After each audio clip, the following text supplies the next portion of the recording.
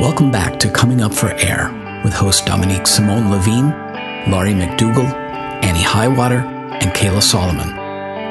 This podcast is produced with love by the Allies and Recovery team in solidarity with our listeners. Come in and sit with us for conversations on the most pertinent topics for families navigating a loved one's addiction. We created this podcast, along with the learning modules and discussion blog, in support of you. We salute the work you are doing and your dedication to helping your loved one find a way through. And now, Coming Up for Air. Hi, everyone. Laurie McDougall. I am here with my co-hosts, Dominique Simone Levine. Hi, Dominique. How are you? I'm fine. Good morning, everybody. And Kayla Solomon. Hi, Kayla. How are you doing? Very good. Thank you. Okay, so today's topic, Dominique, why don't you get us started on that? Sure. Well, it's been a request for a while to go through the basics of craft with our listeners. We do this on the site several ways, several times, but if you aren't a member of alliesinrecovery.net, then this is essentially the skill set that we are teaching you. It's called CRAFT, Community Reinforcement and Family Training. Laurie and I have trained many, many people on this, and I think we have it down to the bare nuggets. So this is the barest of nuggets of craft as we train and guide families who are on our site. The first thing is we're in the present moment. Families want to talk a lot about what's happened before or what the danger is going forward. But the work of craft is in the present moment. It's in the day. It's in the moment you see your loved one. When you see your loved one, you're going to ask yourself, is my loved one using or is my loved one not using? It's a fundamental distinction in all of the craft work, right? And so while it's important to know your loved one and you know them best, we're interested in the interactions and the dynamics of the moment. So in the present. Secondly is to stay safe. We have a whole module on this. It's more than was done in the research. You're on a website looking at this training. You're going to have to decide if the conditions are safe for you. We talk about the difference between physical violence and verbal abuse, for instance, verbal abuse being something we can all tolerate and have. If you're on this site, you've probably been the victim of some verbal abuse at the least. That doesn't disqualify you from doing craft. But if you've been hit, if you feared for your life, if you've had to get out of the house, if you're scared for your children, if you're scared for your mother, whatever it is, this is not for you. And that's basically what we say in Module 2. Understanding the pattern. So this is the little training module that we do. It's called a functional analysis by behaviorists. We tend to like to use antecedents, behaviors, and consequences, the ABCs. So it briefly puts you through a series of exercises that trains your eye to look for the cues of where your loved one is in the daily or weekly cycle of active addiction. So you'll learn what the symptoms are, what the signs, what to look for in terms of timing and context, all those sorts of things. The big piece of craft is communication work. It's so important for families to take a look at how they're communicating. It's probably 70% of relationships. It's the way we connect. Craft is about connecting. It's about teaching your loved one to connect back with you. You want to connect back with them. This is a very loving, bridge building approach. And we start with just watching how we communicate, trying to drop some of the negative, harmful things we've gotten ourselves used to saying, and improving how we say what we say in a way that disarms, de-escalates, produces a calm conversation. And that is very possible, very quick in the game by following Module 4 in CRAFT. Modules 5 and 6, this is behaviorism. What are you going to say? What is your body going to do? How are you going to respond when he walks through the door and he's using, right? That big question, are you using or not using? If you're using, me as the mother, sorry for the mother-son. There's a lot of mother-sons on our site, but any kind of dyad, right? Your son comes home and everything in your gut and that early work we did in helping you figure out the cycle tells you your son is high.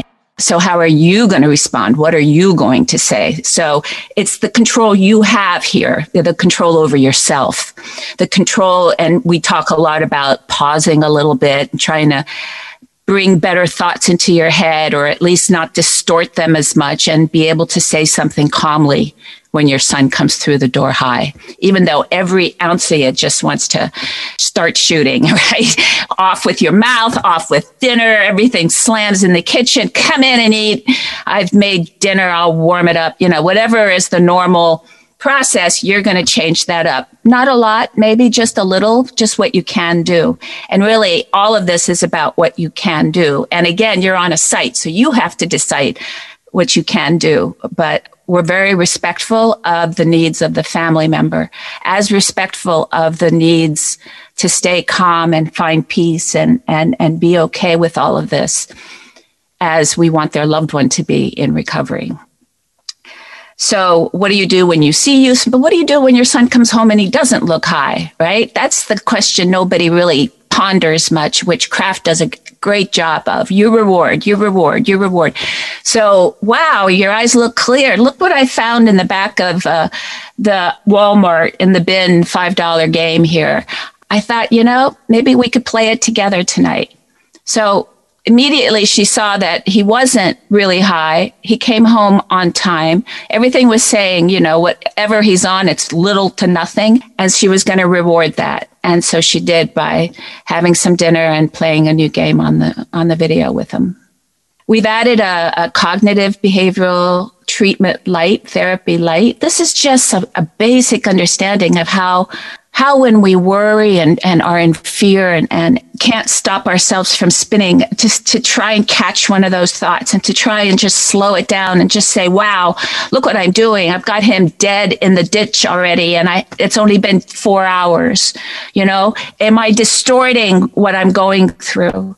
And Lori, you'll see in past podcasts, does this wonderful the last time her son went out and how she had to handle those 4 hours instead of doing what she would normally do, which was get in the car like she could find him and, start talking to police stations and everything. And then finally, we teach you an engagement into treatment. Not everybody needs engagement into treatment, but many, many people could be engaged into some healthy behavior. And for this, if you've done the work of building your bridge, providing a softer communication, connecting with rewards when they're not using, caring better for yourself so you're not as volatile and you're able to come at this with a little bit more thought, getting them into doing something positive for themselves in the right moment has about a 70% chance of success. It's one of the most outstanding outcomes in the whole intervention field. This little engagement that we teach you in Module 8 costs nothing. Do it as often as you need, and it has this great outcome. So that's Craft. And inside each of these are tools and skills. And we have Kayla and Lori who run groups that you're welcome to jump in on. And if you're a member and we really hone into what is a relatively straightforward set of universals, I call them, but applying them is the situation, is the important and the careful work of doing Craft. And so we help you apply Craft on our site by sending in your questions and responding to your questions. You see how families apply Craft to their situation. And that's the secret sauce, we call it. And the work of Craft is in doing Craft. So I would just end with that it's skill-based, that you have to practice it. You take care of yourself as well as you're taking care of your loved one, or as focused as you are on your loved one, you need to be on yourself, let's say, at least. And that's it. That's what we work with. And we've done it for 18 years. And it's just a brilliant approach that we've gone scores deeper into each of these ideas that I've just presented and found such interesting things over the years and found such incremental positive steps that have led so many families to to get a lot from craft, I believe. Great overview. So I do have a couple of questions, Dominique, that come up that maybe we could talk about a little bit. Families often will start implementing the communication skills and strategies, and they'll implement them. Maybe they'll go home and they'll practice one piece of it, and they'll come back in a week later and say, it doesn't work. Kayla, you're giggling. I see you. It doesn't work. And I tend to do what Kayla's response is I get a big smile on my face because I think, okay, 1 week compared to 20 years, but also one thing is really important, I think, and that is to remember what the goal is when you're implementing each one of these strategies. And what I mean by that is if you are implementing one of the communication strategies for a week, is the goal to get your loved one into long-term recovery? Or is the goal to have a wonderful, it's something I call a flowery conversation. Oh, now I'm implementing this communication skill, and now the conversation is just going to go swimmingly, right? Like my loved one's going to respond positively to it as well. And I often say, well, what's the goal? The goal is in this moment, this very first week, the goal is to practice it, not to have it go swimmingly. And in fact, maybe expect it to not go swimmingly because you haven't done it very frequently. Well, and the way I think about all of these tools is you need to do beginner's mind, like they talk about in Buddhism, which is that as a beginner, all of it is new. You might have heard about it or tried it in the past, but if you could take it, even though you might have tried it before, as this is my beginning phase of this, you don't expect to be playing in a symphony if you start taking piano lessons. Like next week, oh, I'm playing in the symphony. It's practice. And so I actually really love failing at things because that's when I get it. If I try something and it doesn't work, I then go back and it's like the functional analysis, which is in one of the modules here. You actually look at it and say, oh, what went well, what didn't go well. And that's why I like the groups, because people come into the groups and they say, oh, I tried the communication and it didn't work. And one of the things that I ask is describe what you did. And what happens is that because I've been doing this for a lot of years, I could hear the subtleties about what goes on. It's kind of like I was talking to a friend of mine and she was saying, oh, I'm going to see my daughter tomorrow. And I said, just ask questions. And it was fascinating when we were practicing, like what kind of questions, because her daughter is using. And one of the questions are, how are the kids? And the thing is, the kids are one of her shame-based issues. And so what happens is that if you ask a question that's going to elicit shame, even though it's just an innocuous question to you, that is a lousy question. So it's really important to like try things, play around with them, and then see what their reactions are. And if it doesn't work, okay, I'm not going there. That's a red zone. And I know we use the functional analysis, which is module 3.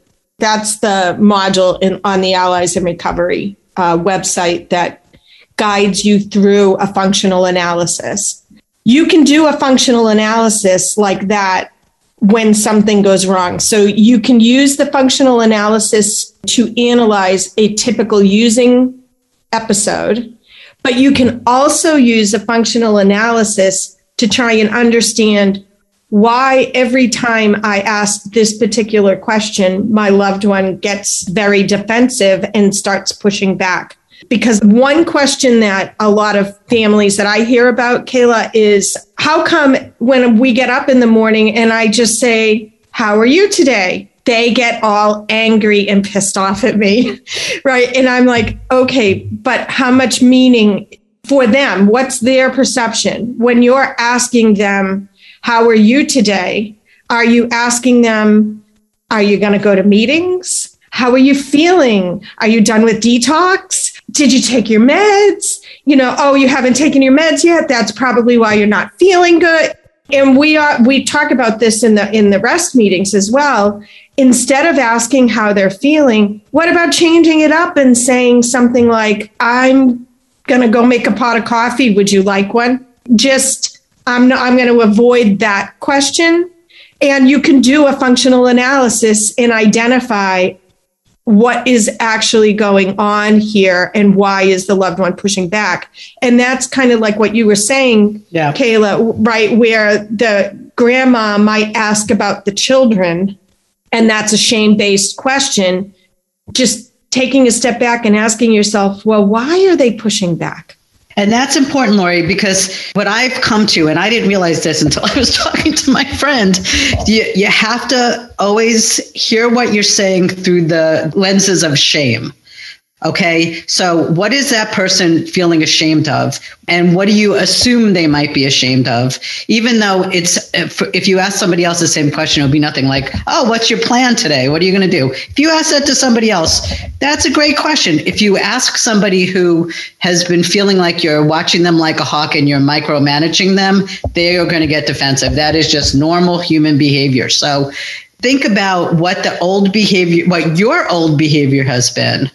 And then what you want to do is really like take a step back and go into the day to day. Like, would you like some coffee? Or I'm making some eggs. Would you it's like basically not talking about anything that could be triggering.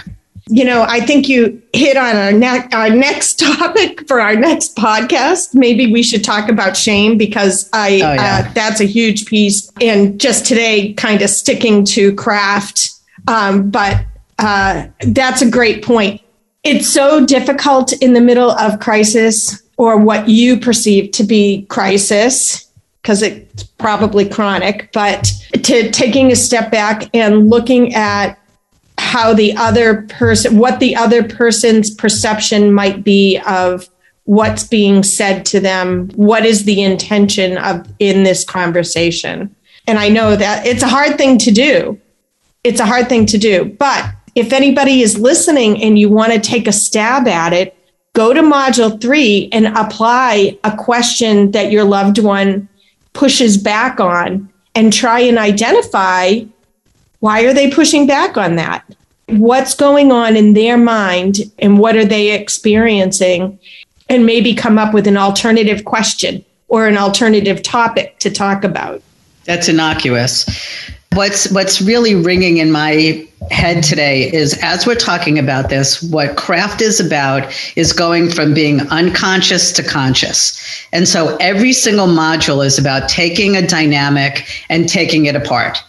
So looking at how are you taking care of yourself? How are you perceiving the situation? What's your communication like? What's your control issues? And how do you back up from your own anxiety and need to control and allow the other person more of a say in their lives? And also having choices. So like at any moment you have all of these choices. And what I love about craft is it's this very thoughtful process of self-care and self-awareness, and providing you with tools that as you practice it on a regular basis, and we're not going to be able to get into every tool here today because there's too many, but the site is magnificent in breaking it down.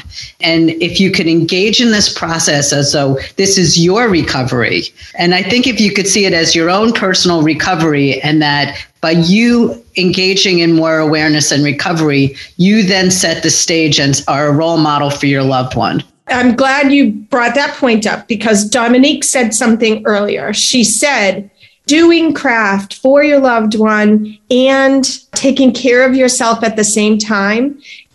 What I think people might find once they start practicing craft is that craft is actually all about you learning better skills. So it actually is working on yourself, and it is self-care. And I had epiphanies while I was first starting out with craft, and through the years going through it, I had these epiphanies of, oh my gosh, this is for me. This makes me a better individual, easier to communicate with in general, because I have started using all of these skills with other people in my life. It could be anybody. It could be employees. It could be the cranky grocery store clerk. It could be anybody. And I realized that, oh my gosh, all this time I was working on myself. It's a lovely program for that. Again, I don't think the developers really considered that every single module is also about the family member. That comes from us, and that comes from people who have been training on craft. But I think it especially comes from us because we've interacted with many more families than anybody else, I think, over the years. I mean, literally thousands of families have been through our program. So it's almost like this change in viewpoint. It's the family that just shifts a little and all of a sudden sees their loved one as somebody that they need to observe and care for and just carefully handle and love into a better place. And it turns the immediate environment into a recovery environment.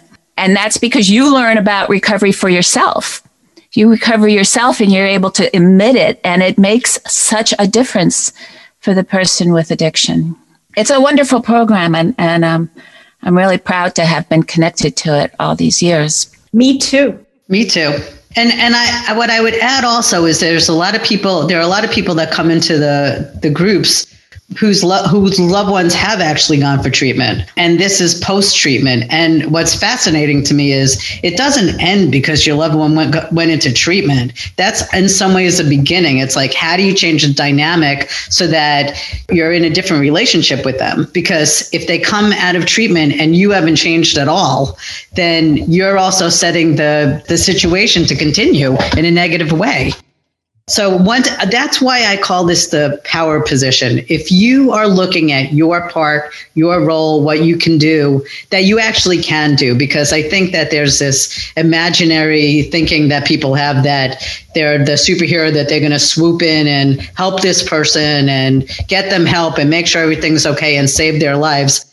That's a little pie in the sky. But if you are working on yourself and changing yourself and calming yourself down and changing your interactions and the way you even perceive things, that's the control position that you have. And I found that before I found craft, a lot of the messages out there was I had no control. A lot of people focus on that. You have no control. You need to let go and let God. You need to let go. You can't do this. Once I found craft taught me that actually I can do something, and I wanted something to do. So give me something to do and stop telling me what I can't do. Craft gave me those skills that I could do, and I became empowered. And because I had something to do and something to focus on, and I started to see positive change, it was easier to let go of what I couldn't do. It was easier to let go of those things, but give me something to focus on and stop telling me how disempowered I am. Instead, how do I get empowered? And this is it.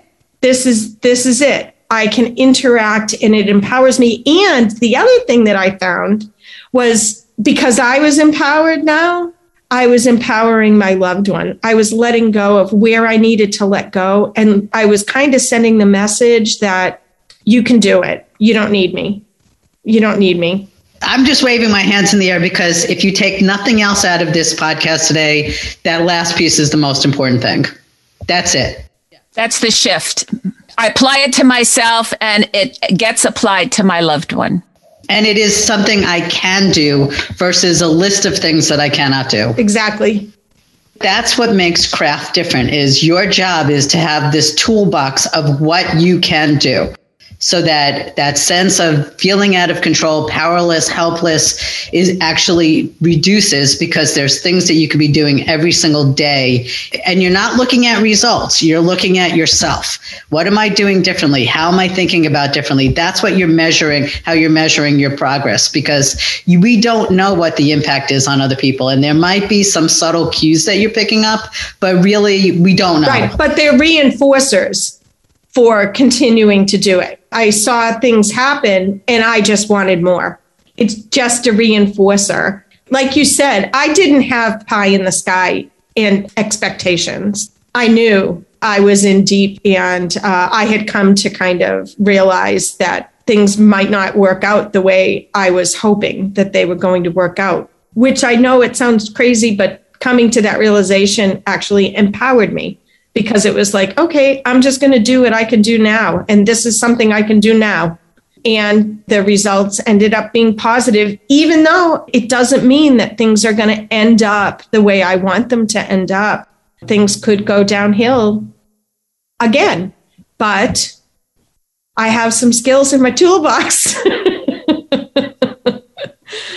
And so does he now. Yes. Because he's been in treatment and been in recovery and doing work on his recovery. He's happily married. He's living in Europe. And if things start to fall apart, it's much more his responsibility than ever to get himself somewhere. And unlike the first time where absolutely needs some case help, some advocacy help. How am I going to get through the system with my son? Now your son knows what he needs to stay in recovery. So it still has family involvement, but you don't need to do the same kind of background work that you did initially. We would start with what has he done all these years that's worked? What happened to those meetings? What happened to the Suboxone? What happened? So we would just try and get him back up on the beam with what we know had worked first. That would be the easiest step. And what I would add is that once you succeed in any small or large way, you have a blueprint. And there's this blueprint that you have for growth and healing and change. And you never, ever, ever lose the blueprint. And neither does that other person. They have it. Once you've had success or something positive happened, you change the script. Because then you know that it's possible, as opposed to not having a clue that it's possible. And that's what this is about, is you reinforce what works and you build upon the skills that you have. And even if it goes off the rails, you have something to come back to. And I just want to let everybody know it's gone off the rails for me, but you can pull it back. You can get it back. I think we've had a good conversation today about the basics. And if you are a listener out there and you haven't been to the website, go to the Allies website and check it out. It's www.alliesinrecovery.net, and take a look at the modules and see what you think. It could be life-changing. Thank you, Kayla. Thank you, Dominique. And we'll be back on next week. Thanks for listening. We hope this episode of Coming Up for Air spoke to you. If you're listening in today on a podcast platform that isn't the Allies member site, please take a moment to give us a 5-star rating. This helps others find the show more easily. If you have a suggestion for a new topic or a guest for the show, please reach out through the Contact Us form on alliesinrecovery.net. Special thanks to our hosts, our guests, and our production team.